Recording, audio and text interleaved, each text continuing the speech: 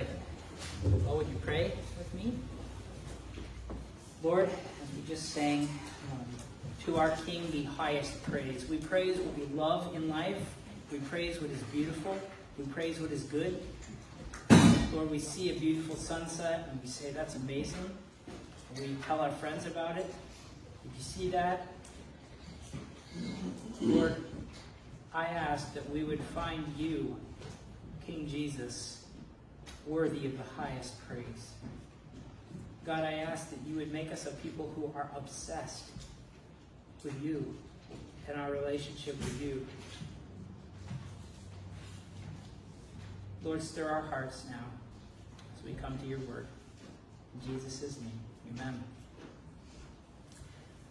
So this morning we are in Acts 4, and we're going to be in verses 23 to 31.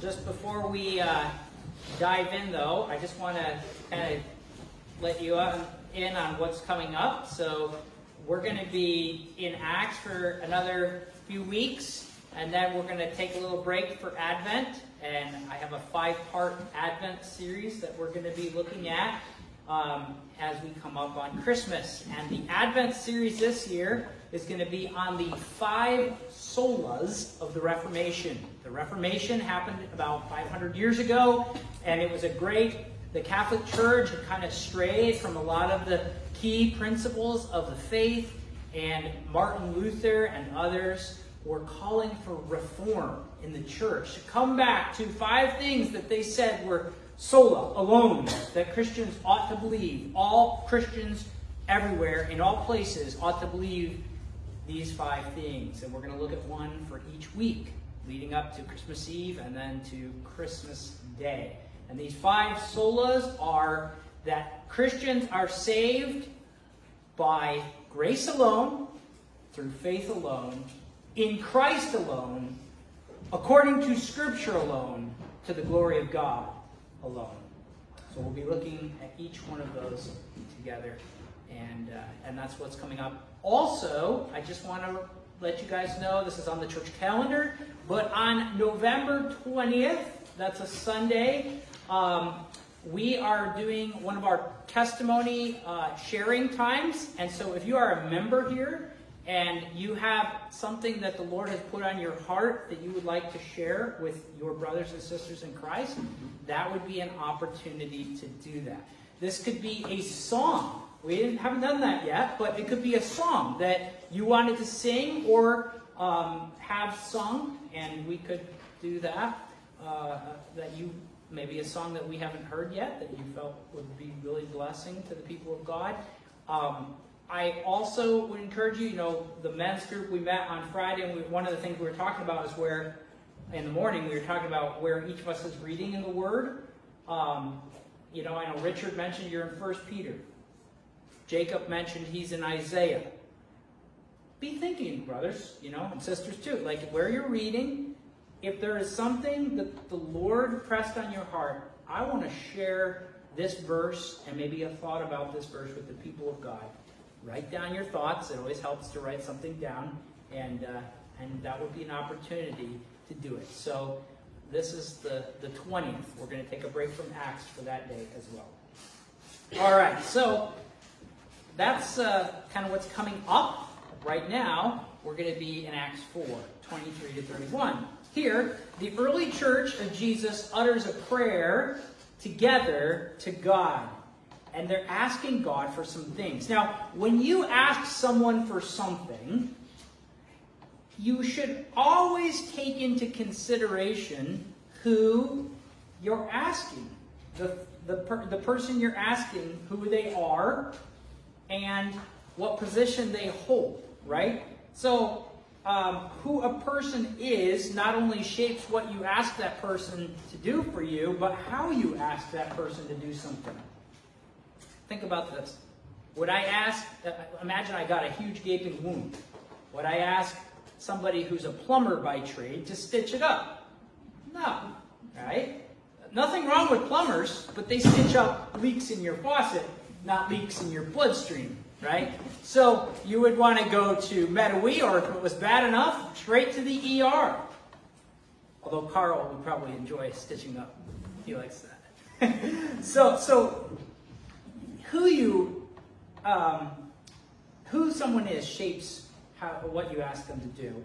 And it also shapes how you ask them to do it.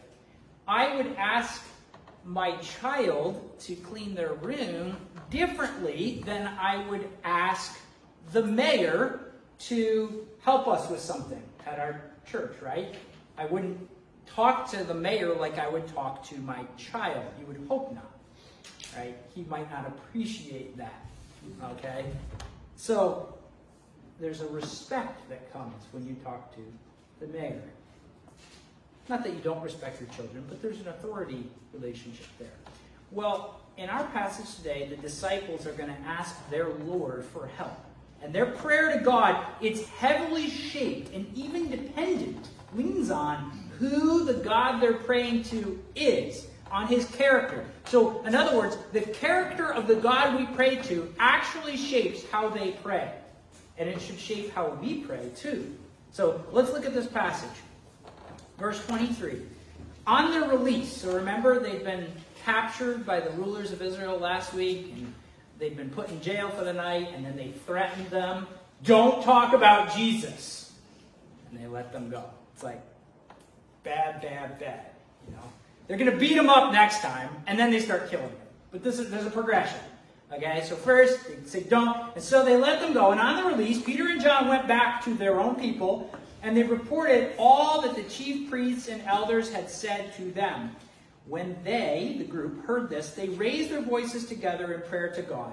Sovereign Lord, they said, you made the heavens and the earth and the sea and everything in them. You spoke by the Holy Spirit through the mouth of your servant, our father David. Here's what he spoke back in Psalm 2 in the Old Testament. Why do the nations rage and the peoples plot in vain? The kings of the earth rise up and the rulers band together against the Lord and against his Messiah, his anointed one. Indeed, Herod and Pontius Pilate met together with the Gentiles and the people of Israel. They're all getting together in this city, Jerusalem, to conspire against your holy servant Jesus, whom you anointed, Lord. Verse 28, they did what your power and will had decided beforehand should happen. Let's sink in. They did what your power and will, Lord, had decided beforehand should happen.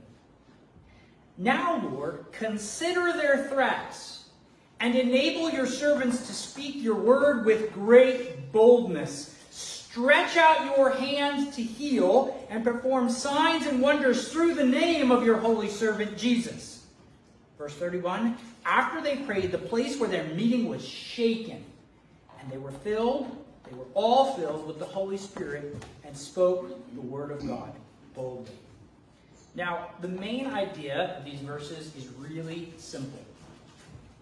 God answers the prayers of his people. God answers the prayers of his people. That's like, what's this passage in there about? God answers his prayer, their prayer. Three things we'll look at. Which God, who is God, what do they pray, and how does he answer? Okay? So, which God did the Christians pray to? What's he like? What's his character that they express in these verses? And how does that shape how they pray? What do they pray to him? And then, how does God answer their prayers? So that's where we're headed. So first, who do the Christians pray to? What is this God like? Verses 23 to 28. We're going to look in verse 24 to start. The first thing we see about the character of this God is that he is God the Creator. The Christians say, Sovereign Lord, you made the heavens and the earth and the sea and everything in them. The word that the NIV translates Sovereign Lord here, it's from the Greek word despotes or despot. The word despot would be a being with total authority and control.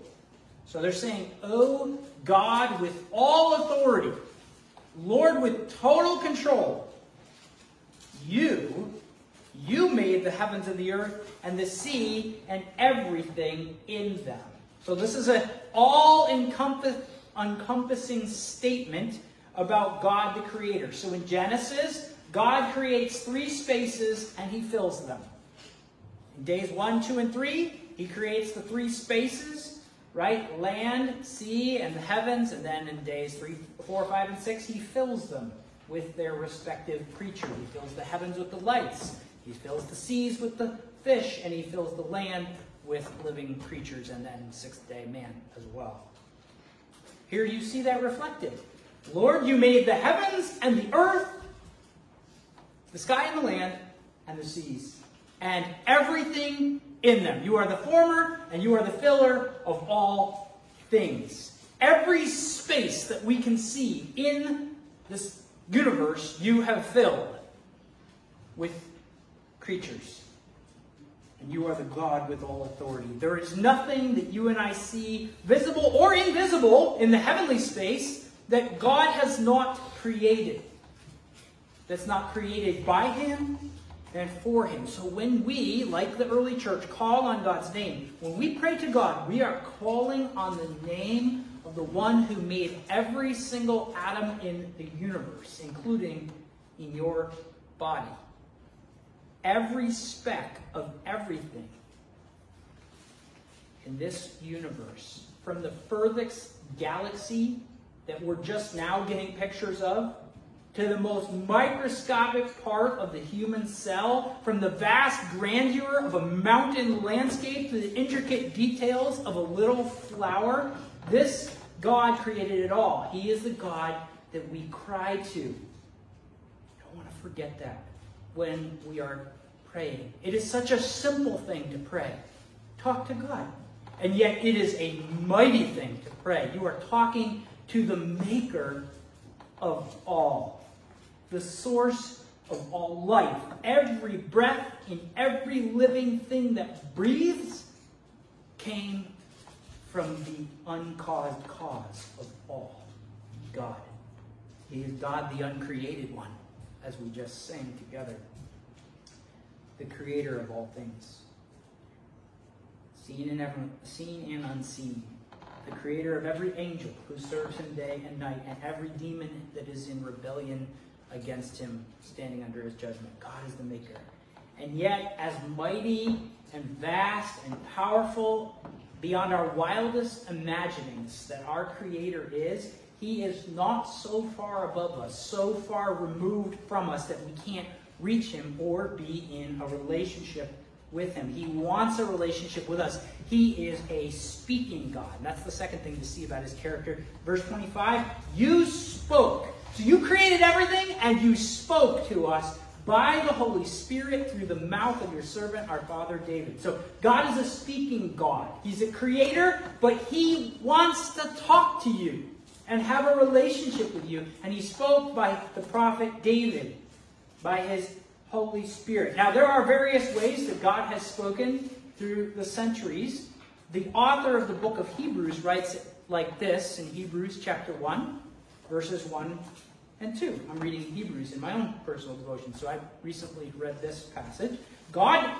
Hebrews says, God, after he spoke long ago to the fathers through the prophets, at many times and in many ways, in these last days, God has spoken to us in his Son, Jesus, whom he appointed heir of all things and through whom he made the universe. So, Jesus is God's final, ultimate word to us. He is the walking, talking, breathing, speaking Son of God come to communicate the Father to us. Jesus' words are recorded for us by the apostles in the New Testament.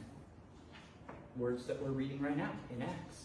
And they're God's final word to us. Any other word from the Lord must be measured by his words through the apostles and the prophets. They are the words upon which Jesus has built the foundation of his church, built upon the foundation of the apostles and prophets. Christ Jesus himself being the cornerstone that holds it all together. So, God is a speaking God. He has revealed himself, and ultimately he's revealed himself through his Son, Jesus. one of these prophets that spoke was the King David of Israel. And King David spoke in the book of Psalms, in Psalm 2, in the Old Testament. And he said this, verse 26 of our passage quotes from Psalm 2. Why, David asks, do the nations rage? You know what it is to rage? Just look at the news. Look at what's happening in Iran. Look what's happening on the streets and the riots. Look what's happening in Somalia and in Yemen. Ukraine has the headlines. All over the world, the nations are raging. Myanmar, the Burmese police and their army and the brutality going on there. I mean, it's tragic stuff. The nations are raging, and they were raging in this day. And so David's asking, why do the nations rage and the people plot in vain? The kings of the earth rise and the rulers band together, and they're doing it against the Lord and against his Messiah. Now in Psalm 2, David goes on to say that God looks at these nations raging together, and at him and again raging against his king, and he laughs at them in the psalm. God laughs because ultimately they can do nothing to stop him or his Messiah from ruling over them and from bringing God's blessing to everyone who turns to him. So that's what Psalm 2 is about. We don't have time to go there and unpack it. Someday we'll preach through the Psalms. But God in the Psalm says, I've installed my king for the world. All these nations and their kings are squabbling and raging, and they even killed Jesus, right? But God has then raised him and installed him on Zion in heaven, on a throne that's untouchable. He's an invincible king. He will rule over the nations, and he will bring blessing to everyone who takes refuge in him. That's what Psalm 2 is. That's the psalm that these early Christians are quoting now after they left the jail of the rulers of one of these nations that's raging against Jesus. And they leave. These nations are raging against the Messiah, and they leave and they pray this prayer. And the reason they love this psalm, Psalm 2, is because it's all about Jesus' kingly rule. The early church saw what happened in Jerusalem, the nations raging against the Messiah and even killing him, but God raising him and installing him as king. They saw that as the fulfillment of Psalm 2. Look what they say in verses 27 and 28. They say, indeed, Herod and Pontius Pilate met together with the Gentiles and the people of Israel in this city, and they did it to conspire to plot evil, right? Against your holy servant Jesus, whom you anointed. They did, when they were doing this, conspiring, doing what they wanted to do. They wanted to kill Jesus. No one can say they did it. They were responsible for it. They were doing what they wanted to do. But they did, verse 28, what your power, O God, and your will had decided beforehand should happen. They did what God wanted them to do in the grand scheme of things. Notice here something that's really important for our biblical theology, for how we put our Bible together. The nation of Israel here is included with the leader, the evil leader of Rome, Pontius Pilate, in their plot to rage against the Messiah of Psalm 2. Which means Israel, the nation of Israel, has been lumped with the pagan nations here under their wicked leadership. The whole nation of Israel in Acts has become indistinguishable from the wicked nations around them as they work together to kill the one true king of Israel. When we preached through Daniel, we talked about this some. We talked about how this mishmash kingdom of Israel mashed together with Rome is the fourth kingdom in Daniel's statute. This is reaching way back to our Daniel's series. The fourth kingdom was in King Nebuchadnezzar's dream that he dreams about.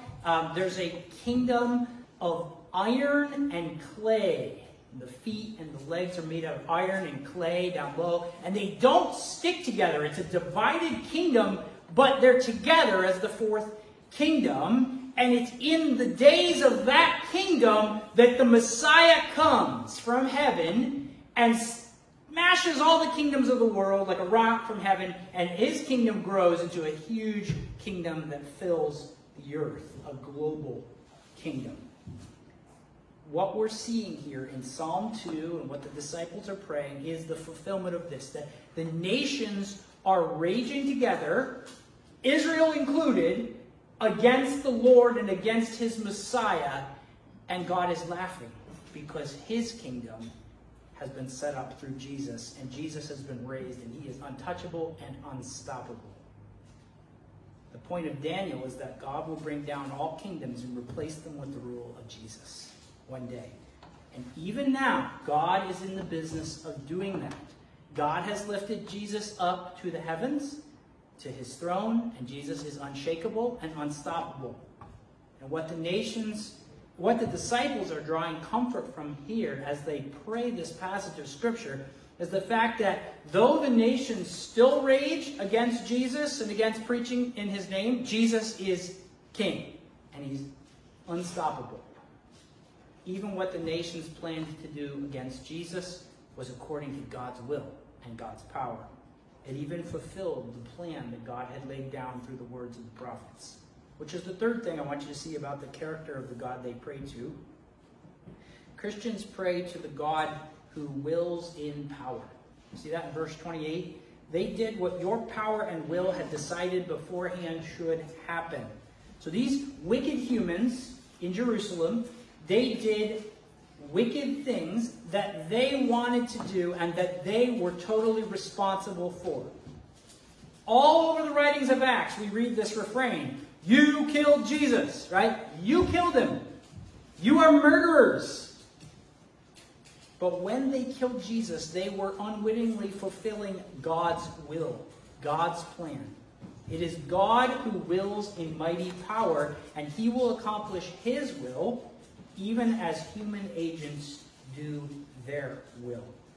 God is able, and he regularly does, turn evil against itself in his plan. Evil in this world is a reality since Genesis 3. It does its worst, and God turns it against itself. He bends even evil towards the defeat of suffering and evil one day. That's how God works again and again in the story of the Bible. It is the massive theme in Scripture. God is not the creator of evil and darkness. As John, the gospel writer, says in his gospel, he says, God, or his letter to the church, God is light, and in him there is no darkness at all. However, the very existence of such a thing as light calls into being the concept of darkness. We would not know what darkness was apart from light. Darkness is not really a thing. It's the absence of light. It's a non-thing. Light is the thing. Darkness is just no light. Darkness is not an energy. Darkness is the privation, the absence of the energy that we call light. God created this universe to communicate about himself. This is a similar way. That's why he compares himself to light. In a similar way, evil, wickedness, is the perversion, the twisting of what is good. Evil is not a thing in and of itself. It is the twisting, the turning of what is good. Evil is the distortion of beauty, of love. It is a twisting, a turning of everything that God the Creator himself is in his beauty and goodness and love. The first Christians to write deeply about these things in the ancient church was a Christian named Augustine. And he's written at length what I consider to be some of the most helpful things on this topic. This is 1600 years ago. This concept of God and his relationship to evil and darkness and sin may bend your mind a bit. It might be a concept that hurts your head. It hurts mine. You may have to wrestle with it. If you don't wrestle with it in your Christian life, there's only really two options, right? Wrestle with it or just ignore it. Or use it as a reason to walk away from God. Most people walk away from Christianity because of this question. Most people avoid Christianity because of the problem of evil. If God is good, why is this world not good in so many ways? This is a problem. And yet, as many have pointed out over the years, you need a good God to even have evil be a problem. Okay? Because why is there a problem of evil if we are all just random atoms bumping around as a result of beneficial mutations at the will of the impersonal force of the universe? What is evil if one person kills another? Survival of the fittest, right? I mean, you need something higher, some moral standard to call into existence something good, something we call good, right? So we have to wrestle with these things as Christians.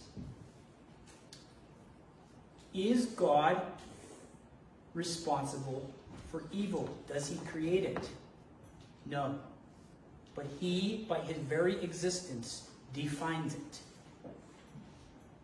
Just like light defines darkness. Now, the early church is very clear, and the writings of the Bible are clear. God is all-powerful and is able to turn darkness and evil against itself to the defeat of darkness and evil. Imagine you have, this is an illustration, it's not original to me, imagine you're in a judo match with somebody, and in judo, I've been told, I have no skills here, but one of the things you want to do is use the weight of your opponent against himself, right? So he's charging, and he's intent on hurting you, and the heavier he is, the bigger he's going to fall when you flip him, right? You use his own weight to his own defeat. This is what God ultimately does on the cross. God uses all the powers of evil combined together to kill his only Son, and he turns it against itself in Scripture. So Jesus, the death of Jesus, is a prelude to God's victory over death itself, evil, and sin.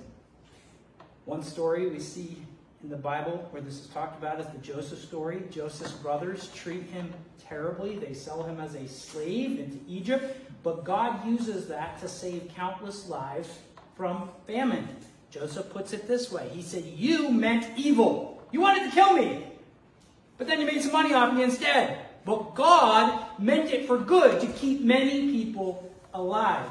The God of the Bible that we read about in the pages of Scripture is sovereign over evil. Now, if we want a God, as Christians, who has absolutely no power over the evil and suffering that befalls us in life,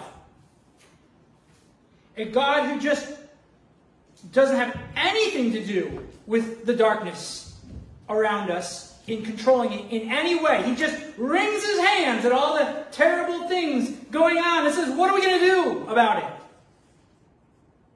Some people go that route.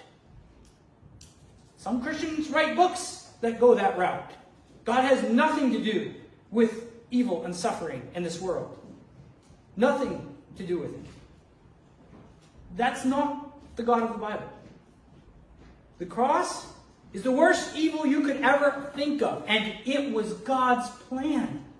And yet God turns the evil and the suffering of the cross against suffering and evil. The death of the Son of God was turned into the triumph of God over death, right? The purpose of the darkness in creation is that the light may triumph forever.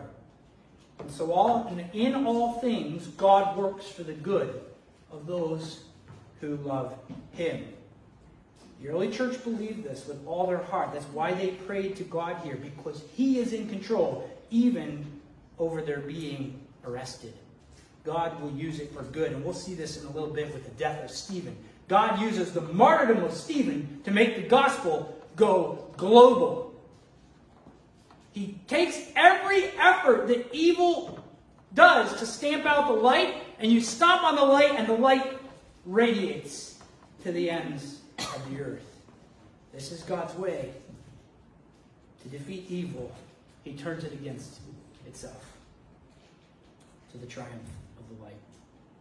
So now verses 29 and 30, we're going to see what the Christians pray in the prayer after we've looked at some of the character of God that they pray to. These verses start verse 29. Now, Lord, consider their threats and enable your servants to speak your word with great boldness. Stretch out your hands to heal and perform signs and wonders through the name of your holy servant Jesus. So, their first plea to the Lord here is simple. Lord, consider their threats, right? Lord, look at what they're saying. Do you see? Do you hear? Consider it. Another way of translating it is Lord, look upon it, right? Look at what they're saying. Consider it.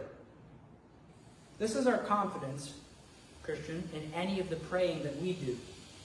Our God is a God who sees and who considers. Who considers. He's watching right now. He sees what you are going through in your life. He sees every aspect of your situation from every angle imaginable, even all the angles that you have never considered. He considers it. Lord, consider us, they say. And Lord, give us power. Make us able to speak your word with great boldness, even in the face of threats. They might lose their jobs, their reputations, even their lives. Lord, enable us to speak, they say. Help us to be so secure in our relationship with you, Lord, that we don't care what people think or say or do. Lord, we care about what you think. Help us to speak. And then they cry this. They cry, Lord, stretch out your hand.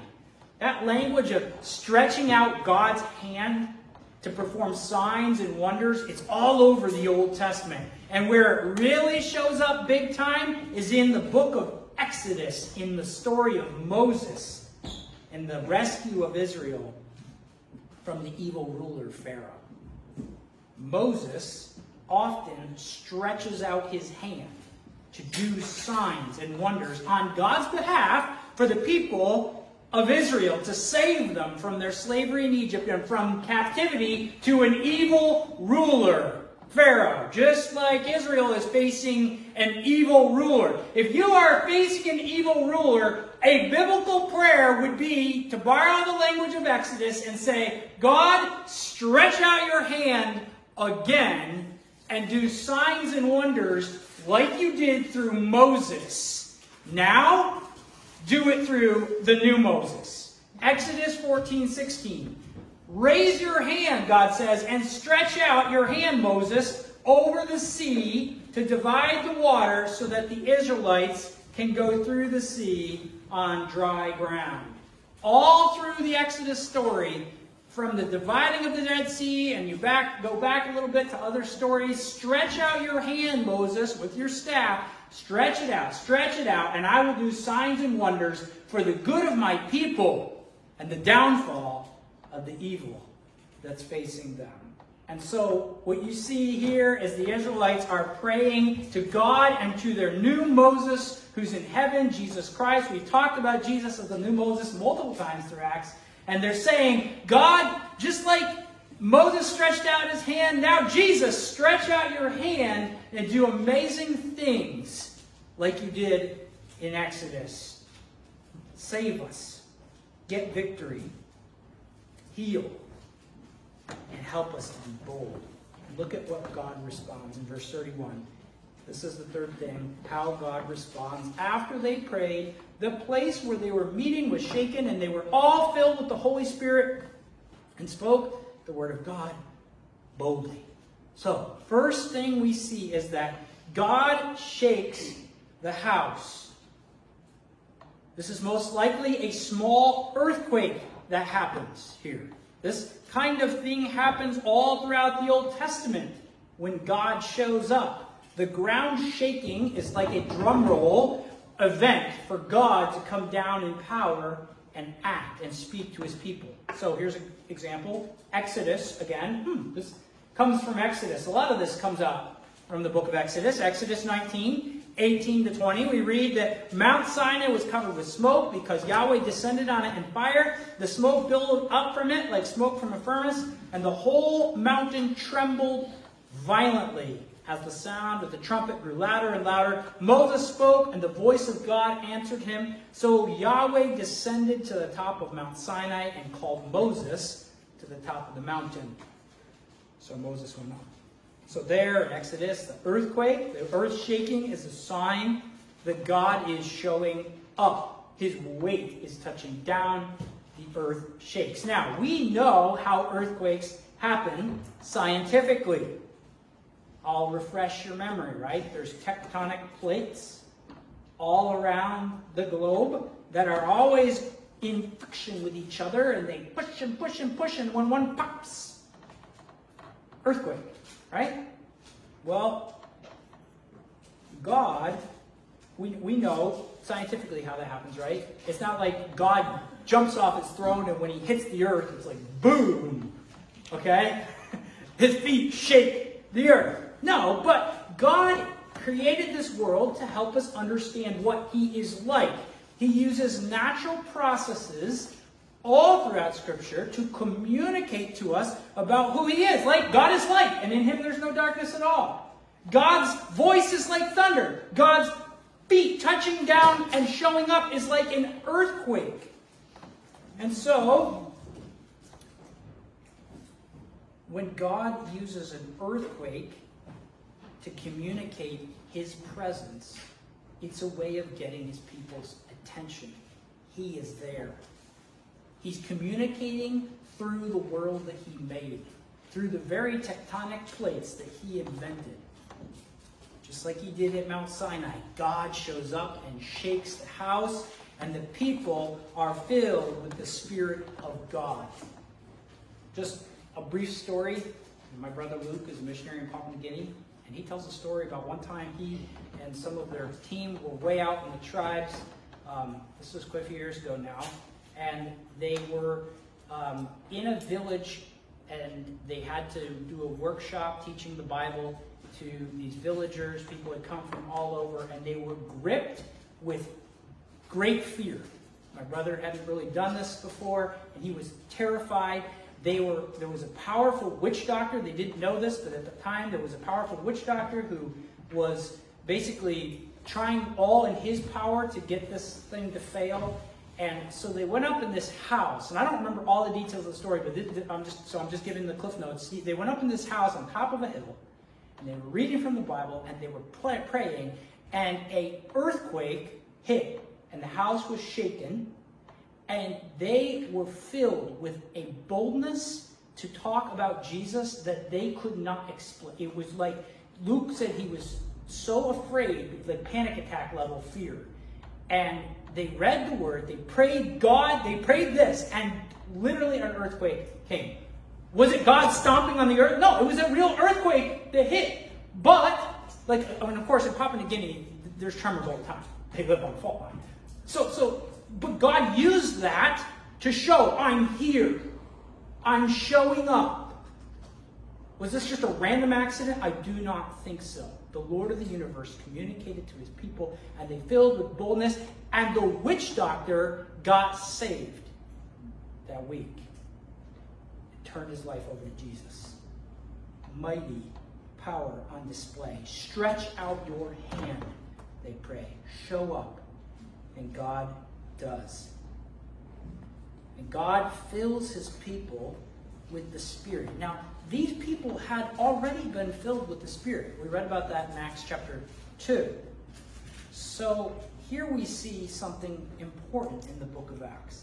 People who've been filled with the Spirit can be filled again and again by the Spirit of God. So Acts chapter 4, verse 8, then Peter, filled with the Holy Spirit, preached. Acts 4:31, that we're looking at today. And they were all filled with the Holy Spirit, and they spoke the word of God boldly. Acts 7:55, then Stephen, full of the Holy Spirit, looked at the heaven and saw the glory of God.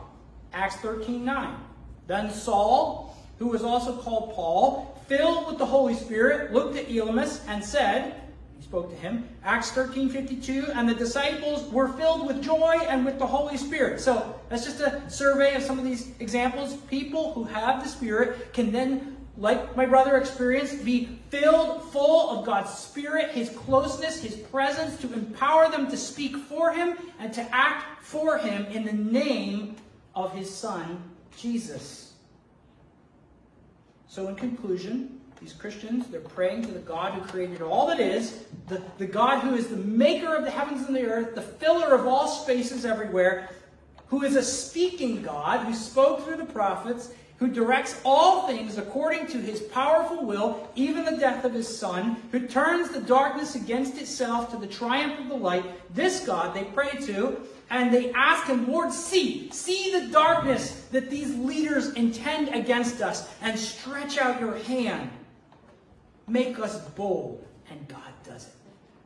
He answers it. So 3 takeaways. First, Christian, your prayers and my prayers should take shape out of the God of the Bible that we're praying to. Who He is.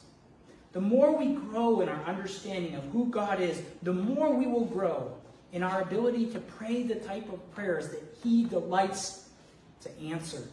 Prayers made in accordance with what He wants to see happen in this world. So in the prayer today, the church asks God to stretch out His hand and do wonders in Jesus' name. God loves to do that. He's got His own timeline for doing that. But He is able to do amazing things. Let's ask Him, people of God. Let's ask Him, stretch out your hand, God, as you did in the Exodus. Stretch out your hand. Do amazing things. He's got all the power in heaven and on earth. Pray bold prayers. And pray prayers for boldness. And in our prayers, the second thing, we can rest in God's powerful will. There is nothing in your life that could happen to you, that has happened to you, that will ever happen, that God cannot take and turn it for your good eternally. Nothing can happen to you that God is like, oh shoot, I didn't see that one coming. Or, oh no, what are we going to do about this? Even the worst of things, God has a plan for. I want you to think about the worst thing that could happen to your body in this life. Cancer? Someone hurting you terribly? Losing a limb? Being paralyzed? That's all pretty bad stuff. But the truth is, the worst thing that could ever happen to a human body on this globe is actually happening every day all around us. It's called death. Your body will rot away to dirt. That's a pretty rough thing to happen to the body, right? It turns to dirt.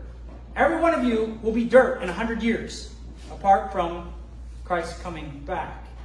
That's a pretty rough diagnosis. And yet, it's 100% of us will die because of the choice of Adam to rebel against God. Because of sin. And yet, what does God do with the death of His saints? How does God turn the darkness of death against itself? He turns it into resurrection life. He will raise our bodies anew. So there is nothing that our sovereign and all-powerful Creator God will not turn to the good of His people. Not even your own becoming dirt. He will take your spirit to be with him. He will raise your bones to life. Even your death leads to resurrection. And don't just take my word for it. This isn't just my view of God. This is Paul's view. This is the Bible's view. Paul writes, Romans 8:28, and we know that for those who love God, all things work together for good, for those who are called according to his purpose. And then he goes on to say in Romans 8:38-39, some of the most precious verses in the Bible, he says, for I am sure, I am convinced. This is a man who's in jail. He says, I am convinced that neither death, nor life, nor angels, nor rulers, nor things present, nor things to come, nor powers, nor height, nor depth, nor anything else in all creation will be able to separate us from the love of God in Christ Jesus, our Lord. God is in control. He is good. He turns the darkness against itself in the end. Third, in our prayers, we know God hears us. In this passage, the Lord considers his people. He looks at them. He takes notice. And he takes notice of us. He's listening. Have you ever tried to tell somebody something and they're distracted? They're looking at their phone. They're not listening. I've been guilty of that. Being distracted. God is not like that. He hears us. Here in our story this morning, these are just fishermen and random, no-name people calling out to him. Men and women who've been threatened by the mighty rulers of their nation. Rulers who put their Lord Jesus to death on the cross. They have the power to do it, and they don't cower in fear at their threats. Nor do they thump their chests in self-confidence. We can take them. We're strong. No, they cry to the Lord who hears them. Lord, you see what they said? Now stretch out your hand. Do you see what Pharaoh is doing? Stretch out your hand. Do you see what these leaders are doing? So I encourage you, oh Christian, ask God to stretch out his hand over your life, over whatever you're facing, and get glory for himself and good for your soul through whatever it is that you are facing.